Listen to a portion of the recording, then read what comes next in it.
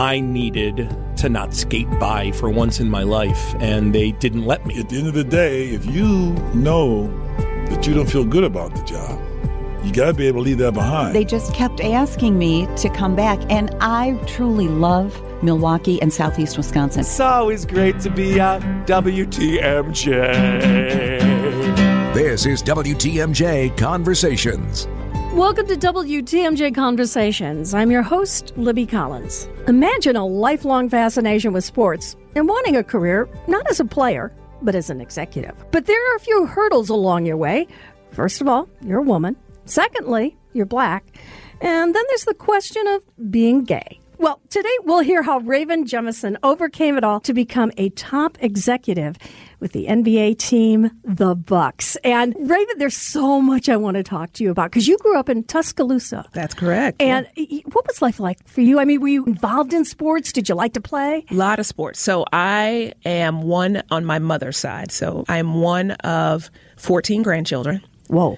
There's 4 girls. So there's a lot of boys in my family, which means that if you wanted to do things with other kids, you were playing with the boys. And I was tomboy through and through. The whole riding the bikes outside until the streetlights came on, playing basketball, which, we talk about a little bit in the book. I didn't have a choice but to love being in Tuscaloosa and falling into sports. If you look at me now, I'm a little bit older, but when I was younger, my body was pretty muscular. It was weird growing up to have like muscles and you didn't know where they came from. Then I look at my grandfather and it makes sense. But gymnastics was the first foray, then track, then basketball. So I have been an athlete my entire life, and I still try to pretend like I am right now. It's kind of interesting because before you came in and we were adjusting chairs, I said, you're kind of short. I am short. Raven. Mm-hmm. And I get the gymnastics because you have to be kind of tiny to do that. Agree. But basketball? Basketball, it's about speed. And because of gymnastics gave me the thick legs, right? So jumping, even though I was short and am short, I had a 36-inch vertical leap. So it was okay to be short because I had the speed and I could jump. So 36 inches? So while I was not dunking by any stretch, I was able to somehow make it work being this short. I'm still getting over the 36-inch vertical leap. That's pretty impressive. I, too, was impressed. It just kind of made sense. The gymnastics definitely helped to build the power in my legs, which was great. So how long did you actually compete in sports? I started at 4 or 5 in gymnastics, and I did that until I was 12, 13. Then I left gymnastics and fell in love with basketball. My cousin was a basketball player. My uncle was one of the top high school basketball players, and he's my father's twin brother. He's 6'4", and my dad was 5'7", so he got the height, and basketball was his thing. And between the two of them, my father and my uncle, I just kind of fell in love with basketball, and they taught all of it to me. And when I realized you could be a part of a team, while gymnastics, you are part of a team, but it's very much an individual mental sport. Whereas basketball, I kind of just fell in love with being a part of the crew. And growing up, I wasn't the coolest kid. I think today you would call them squares. I was a square. But then when I was playing basketball, I felt like I was part of the cool crew. So I just kind of fell into sports, and the rest of it is history. There's got to be a time, though, where you said, I'm never going to make it into the pros. That's exactly right. And it was quick. It was quick. And fortunately for me, so the WNBA came in 1996, and that's when I graduated from high school. And of course, basketball in college was not possible either. I had some small school offers and conversations, but I knew I wanted to go to Auburn University, and optometry school was on the horizon, and sports was kind of taking a backseat. Optometry school? Yes. Second person in my family to graduate from college at the time that I was going to college. And all that I knew was return on investment. So when you go to college, it's best that you get a job after college.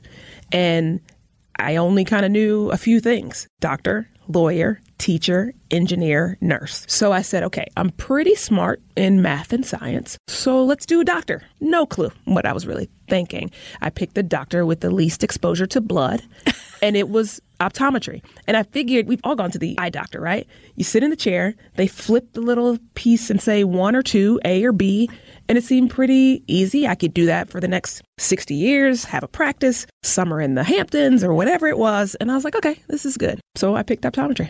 And when did you change your mind about optometry? So I went all the way through. Oh, you did? Not to optometry school, but did the prerequisites in college, applied to optometry school, and got into Ohio State and deferred a year. This is when the sports came back into the picture. So how did that happen?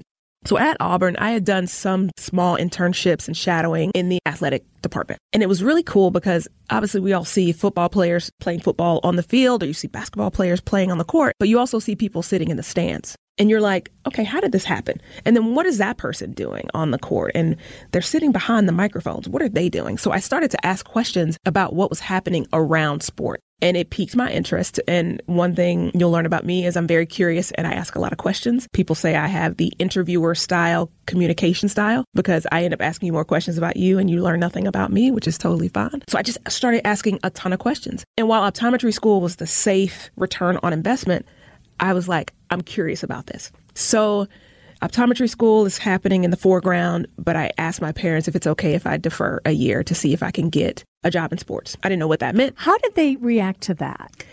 They were very supportive. Now, I think in the back of their mind, they may have said, there's no way this girl's going to get a job in sports. She doesn't know anybody. We don't even know what sports is. We don't even know what the business of sports is. So how is this going to happen? And I'm not saying they doubted me, but I think they just felt like I was going to eventually go to optometry school. So they were supportive, as they have been my entire life. And so it was May before optometry school was supposed to happen in August. I go down to South Florida. I have a friend that's in graduate school in South Florida, and I go to meet her just to hang out for a weekend, and I open up the newspaper. So that tells you just how long ago this was. The newspaper has an ad for a career fair hosted by the Florida Panthers hockey team.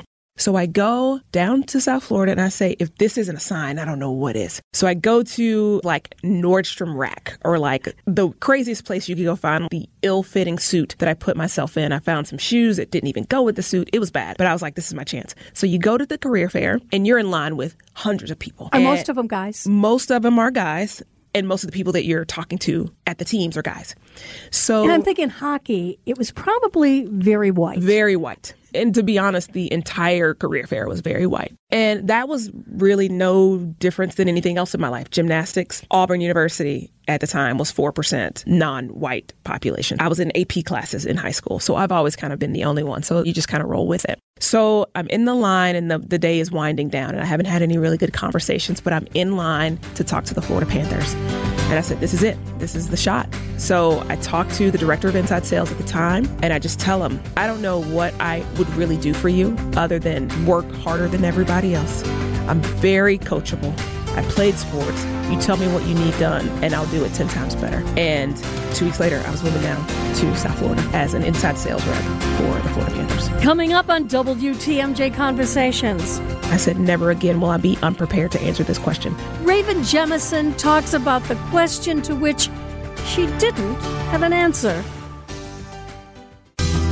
You're listening to WTMJ Conversations. Welcome back. I'm Libby Collins. We're talking with Raven Jemison, the Vice President of Business Operations for the Milwaukee Bucks. How much were you making an hour? $7.25 an hour in South Florida. So probably top 5 most expensive cities in the country still today. And I was like, oh, okay. So I'm going to have to sell, not only sell to keep my job, but I'm going to have to sell to eat. So I need to be really good at this. So you knew your worth. You knew your value. Sure. And here you were about to go to optometry school. That's right. And yet you took a job that was really not much more than minimum wage. It was exactly minimum wage at the time.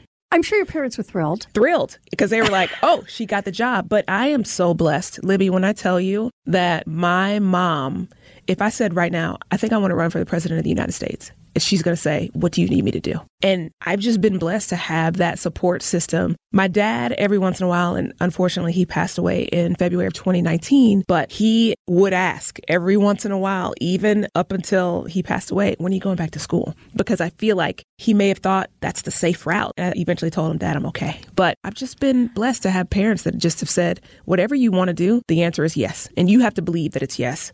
And then we will support you along the way. So how did the job with the Panthers progress for you? I'm assuming you didn't stay at $7.25 an hour. I did not stay at $7.25 an hour. And I have a keen eye for athletes. If you played a sport growing up or you played a sport in college, I feel like there's a certain level of competitiveness, time management, and things that you just bring to the table that can't be taught. So this is where my athletic background came into play. I progressed because I bring that kind of competitiveness to my work. I also bring the fact that I am always going to have to work 10 times harder than everybody else. So with that, how am I pushing myself to learn the things I need to learn for the next step? So we talk about curiosity and we talk about always asking questions. So I was an inside sales rep for about 8-9 months. There was a role that was created that they said, I think Raven will be good for this, because I had always asked questions and I was always at the forefront of, putting myself out there. If we were having training, whether I was right or wrong, I would raise my hand and try to role play, right? So I kind of, not only did I stand out visually,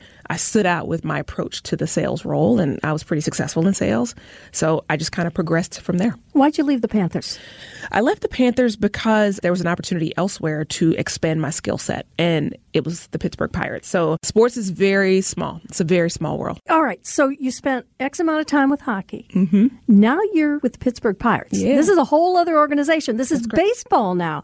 Yes. Were you able to take those same skills from hockey to baseball? Absolutely.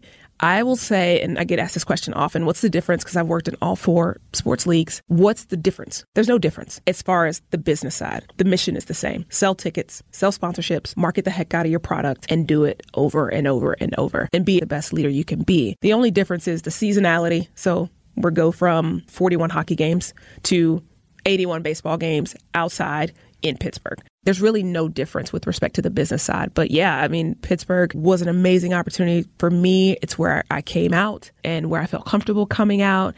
It is where I stretched myself beyond where I thought I could stretch with respect to leadership. I developed some of my strongest friendships there. It's kind of where I came into my own, to be honest. What were you doing for the Pirates? So with the Pirates, I oversaw the retention team. So think about your season tickets. You have someone that you deal with directly year over year to renew your season tickets. I manage that team. So if you have a season ticket base of, let's say, 10,000, my team renewed that season ticket base and tried to identify ways to drive incremental revenue. So if they had 2 seats, how can we get them to 4 seats? So I managed that team to start, and then I took over group sales. You want to bring out your group of 100 or 2,000, or you want to have a corporate event at our ballpark. That's the team that did that. So I oversaw 2 departments there. What'd you learn most when you were working for the Pirates? I learned that the only person that was in control of my career was me. And I go back to this conversation with my boss at the time. I remember sitting down in my first year, and it was my review.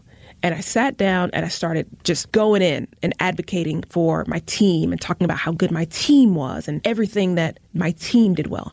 And then he finally asked me a question that made me pause. And I said, never again will I be unprepared to answer this question.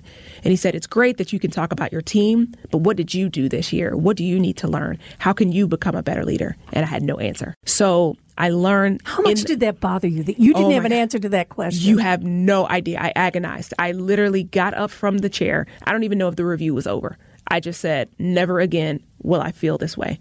So I developed a process called look back to look forward. What did I do the last 6 months that said I contributed or added value to this organization, to myself? How did I grow personally? How did I grow professionally? And then I look forward to say, what do I need to learn to get to that next step in my career, to get promoted, to get more money? And I do that every 6 months. So I learned professionally at the Pirates that I need to be able to speak succinctly, clearly, and be able to speak to the value that I add to organizations. I just mentioned that I came out as well during my time at the Pirates. I learned that I can't be anyone else other than myself. I can pretend, and there's this whole weight of trying to be someone else different than you are at work and showing up differently, which I still have to do because I'm a Black woman, and there's things I can't do and I can't say and I can't be like when I'm in a professional environment. But one thing I'm not going to do is be someone that I'm not deep down to the core. So I learned in that moment that I need to come to grips with who I am such that I can be a more productive employee and spend the time thinking about the value that I add to an organization and how I can be the most complete me. Coming up on WTMJ Conversations. He leans forward almost like he's anticipating something. And I tell him, and he's like, I know. Raven Jemison talks about how she was accidentally outed at work. Now, more of WTMJ Conversations. I'm your host, Libby Collins. Let's return to our conversation with Raven Jemison, Vice President of Business Operations with the Milwaukee Bucks. You came up personally, but did you come out at work as well? I did. How did you do that? How did you come to work one day and announce that? Yeah, so it's interesting that you asked that question because it wasn't by choice. So I had a terrible breakup. And I was still in the closet during this terrible breakup. And I threw myself into work. And I had not necessarily, I tried to come out to my mom before, and it went disastrous. Like, it was awful. It's nothing against her. I think we just all battled with how we were raised. She's a daughter of the Bible Belt. Her father's a preacher. We all grew up in the church, so I get it. So I tried to come out to her, went back into the closet because it went so poorly, personally as well. A few friends knew. And then I had this breakup. And I was broken. It says it in the title, breakup. And I remember talking to her during this breakup, and she heard something in my voice that she had never heard before. I am not an emotional person. I'm very pragmatic. I try to keep everything black and white as best as I can. And she just heard the pain in my voice. And I think we never really talked about it, but I think she knew then that this wasn't a phase. This wasn't something that I chose to be. This is who I am. And so put that on the shelf for a bit. I meet someone new, and she's as perfect for me as perfect will be. And she's now my wife. And I just want to tell everybody, because I was this person that was so happy, but I couldn't share it with anybody. And so I was like, okay, I'm going to tell a friend who I've gotten close to here in Pittsburgh. So we go to the bar, and I didn't really know how I was going to say it, but I was just like, listen, I met somebody. I'm so happy. And I just wanted you to know that. And she kept saying, I can't wait to meet him. When are we going to meet him? And I could not stress how much pronouns jumped out at me. Like any other time somebody says him or her, I don't care. But it felt like she said him or his 8,000 times. And I finally was like, I look forward to having you meet her. She's going to be in town next week. Can't wait for you to meet her. And then she was just like, I can't wait to meet her either. And she just kind of rolled with it. Now, I said, please don't tell anybody. Give me a minute to this is my first coming out to someone outside of my closest, circle. I want to figure out how I can say this at work and move forward. A couple weeks later, one of my closest friends at work, her husband, actually, we shared an office wall. He comes into my office. I was like, I want to talk to you about something. And he leans forward almost like he's anticipating something. And I'm like, okay, this is interesting. And I tell him, I'm like, I'm gay. And he's like, I know. And I will say there was a moment of relief, but there was also a moment of anger, because it is no one's responsibility to out someone. And so I felt betrayed. I felt hurt. And when he said, yeah, she told me, my wife told me. And I was like, I explicitly said, do not tell him this. And I know that they have a relationship where they probably talk about everything, but I had no idea how this is going to impact my career. And as much as I'm feeling hurt, he gets up, he gives me a hug, and he was like, whatever you need, I am here for you. I support you. I can't wait to meet April. And nothing's changed between me and you. And so as much as I was feeling hurt, I was feeling supported. So that's how I came out at work. So you had a close friend. I did. And he was fine with it. He was fine with it. His wife is one of your closest friends as well. Correct. You're in a male-dominated business. Indeed. How did that go? Because sometimes, I don't know, I think men more even than women feel a little bit threatened when they hear somebody's gay. 100%. And I will say I won the lottery with my team at the Pirates. As I mentioned, the Pirates were where I found my closest circle within sports. I'm still friends with several of them today. And once I told Justin, who was my friend, that I told Travis, who was another friend, and they were just like, okay. And then I told my boss. And to this day, and I think it helps that April is amazing, because when I introduce her to people, she's just such this beam of light that they're like, oh, no wonder. Like, she makes you look good, by the way. It is definitely something that I was super nervous about. And still to this day, like, I'm very cautious, and I read the room before I just outwardly say my wife, because there's still a little bit of fear there. But for the most part, if people ask me questions, I'm not ducking them. And I just have to accept the fact that not everybody's going to be comfortable with it. But that's not my problem. That's theirs. Still ahead on WTMJ Conversations. And I'm like, it's a great question.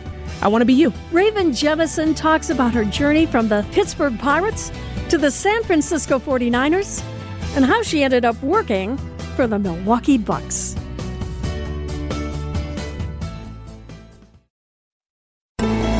You're listening to WTMJ Conversations. And I'm Libby Collins. Our guest today is Raven Jemison. She's the Vice President of Business Operations with the Milwaukee Bucks. Have to go from hockey, now baseball. Yeah. You ended up with an NFL team. Yes. How do you go from a Major League Baseball team like the Pittsburgh Pirates to the San Francisco 49ers? Yeah. The story is interesting because you talk about what did I learn at the Pirates. That's where I grew into my leadership. That's where I grew into me being the person I needed to be. But the San Francisco 49ers role, they were building a new stadium in Santa Clara. So if you know the iconic Candlestick Park, the era was coming to an end and they were building a new stadium, and I had to be a part of it. I feel like if you're in sports, if you can be a part of a new stadium build, while it does take years off your life, you learn so much through the process. You get to network with people that aren't necessarily in your sphere from a day-to-day perspective. But I saw this opportunity to oversee their premium efforts. So the suites, clubs, hospitality, as well as develop their new service program. And I jumped at it. I took somewhat of a lateral move. I even took less money when you think about the cost of living with the Bay Area versus Pittsburgh, but it was something I felt like I needed to go through and have under my belt. So new stadium project was something that I just couldn't say no to. So I moved to San Francisco and I had an amazing time. I learned a ton about the business very quickly. So is it more demanding when you're working for an NFL team versus Major League Baseball? So this was a little bit different because I was going to a new stadium build. So the things that you have to do to get a stadium up and running is different than if you were working for an NFL team that had a stadium and you're just year over year trying to build a business. It was demanding because you have people who are leaving and there's an emotional attachment to Candlestick Park.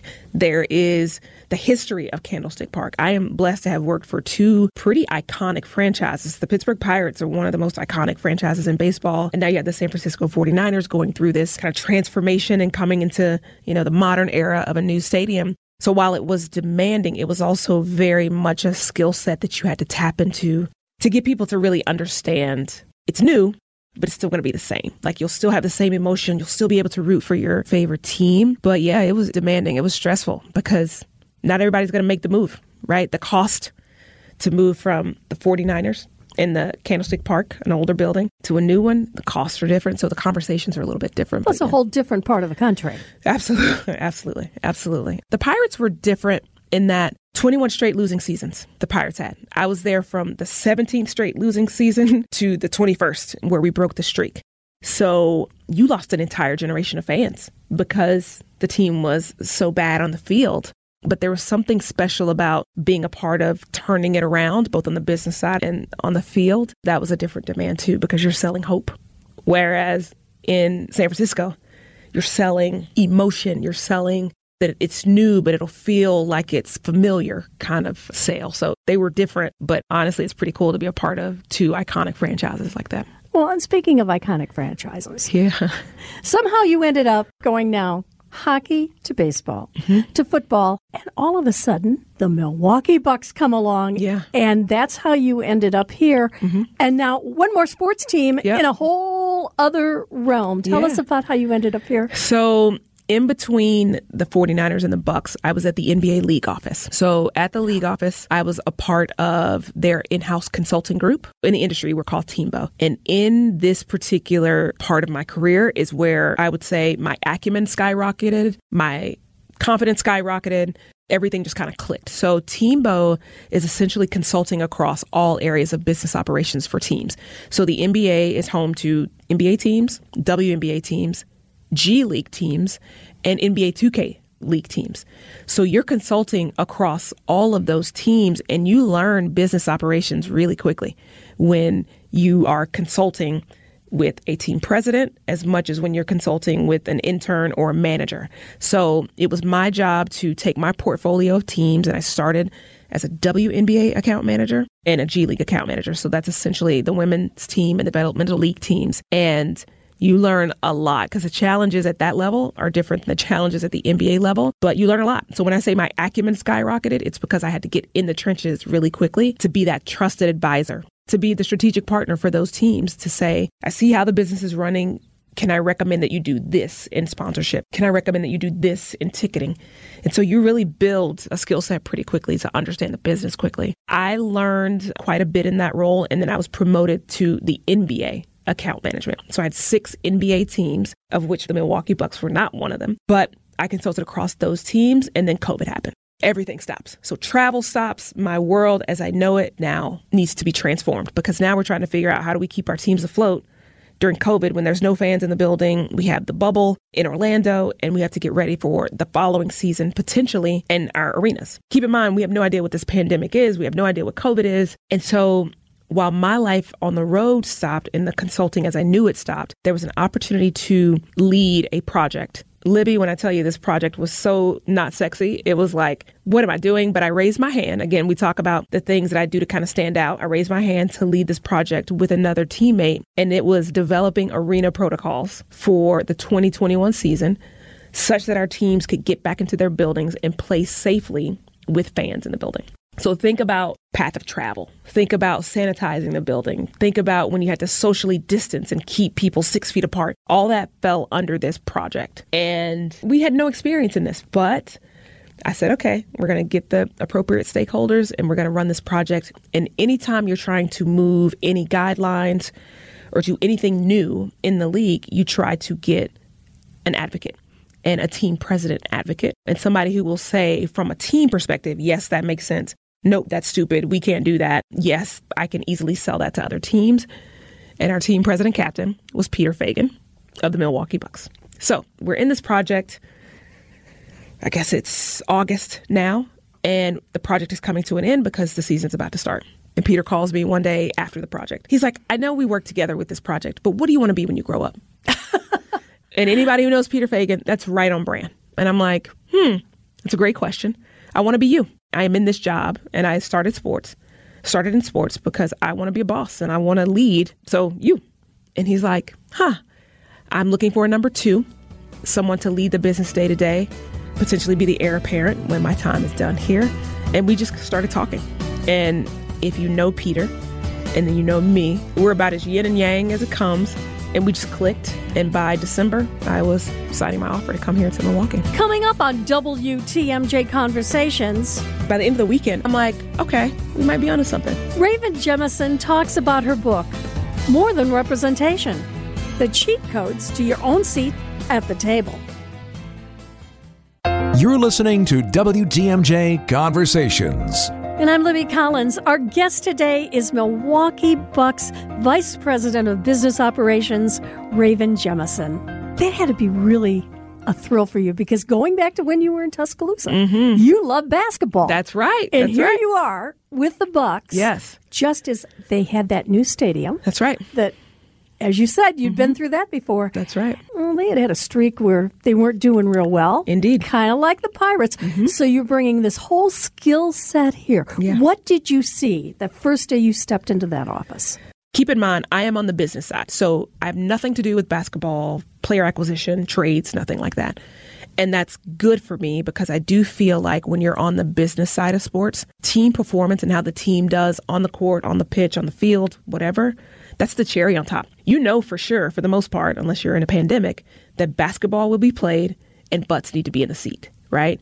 That's where it ends as it relates to my thoughts on how the team performs. Fortunately, we won a championship that year, which makes it easier. But the first thing I saw when I came here was that the team that was on the ground, meaning in marketing, in ticketing, in sponsorship, they were amazing. Like I was going to look really smart working with these people. And so, of course, it was winter, so I didn't get to see much of the city.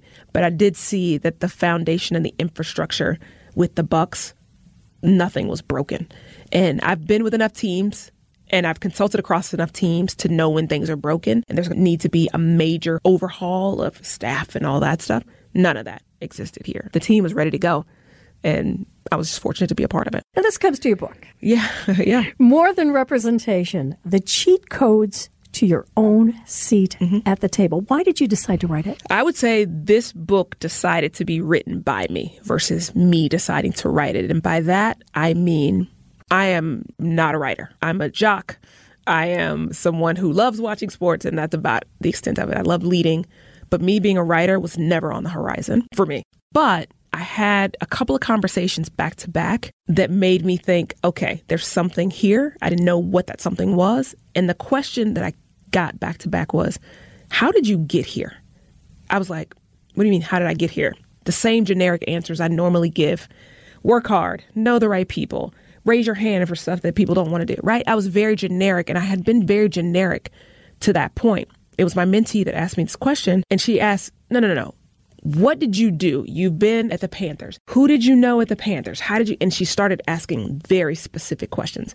And as we just talked about with my boss asking me how I contributed to the organization, I don't like not having answers. And so I was like, okay, there's something very specific she's asking here. I need to have better answers for what she's asking. And so I started to noodle a little bit, but then I put it on the shelf. Then my head of business strategy and analytics asked me the same question a week later. And I was like, okay, this is a sign. This is a sign that I need to be doing something different. And so that weekend, I journal, and I've been journaling quite a bit since I started working professionally. And so I go back to my journals and I'm like, how did I get here? Like, I don't really know. Like, I just did it. And that's obviously not a good answer.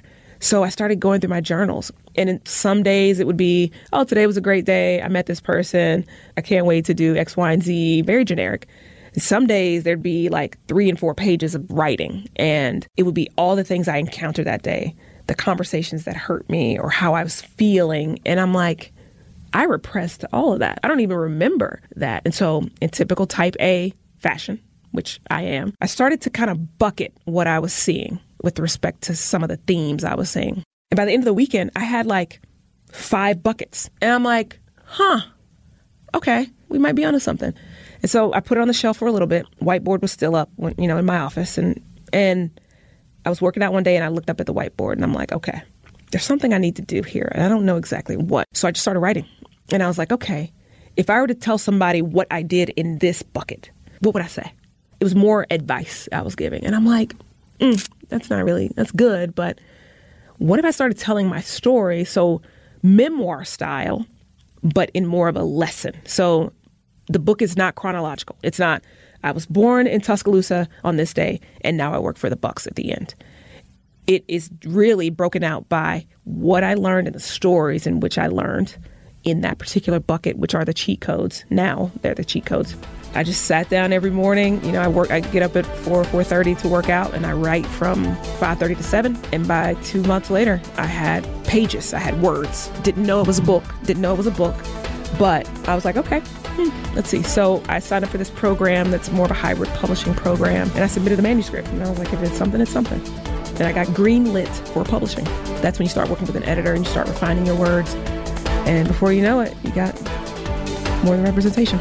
Coming up on WTMJ Conversations. If you had asked me that question 5 years ago, I need to be a president or CEO by this time. Raven Jemison talks about her future.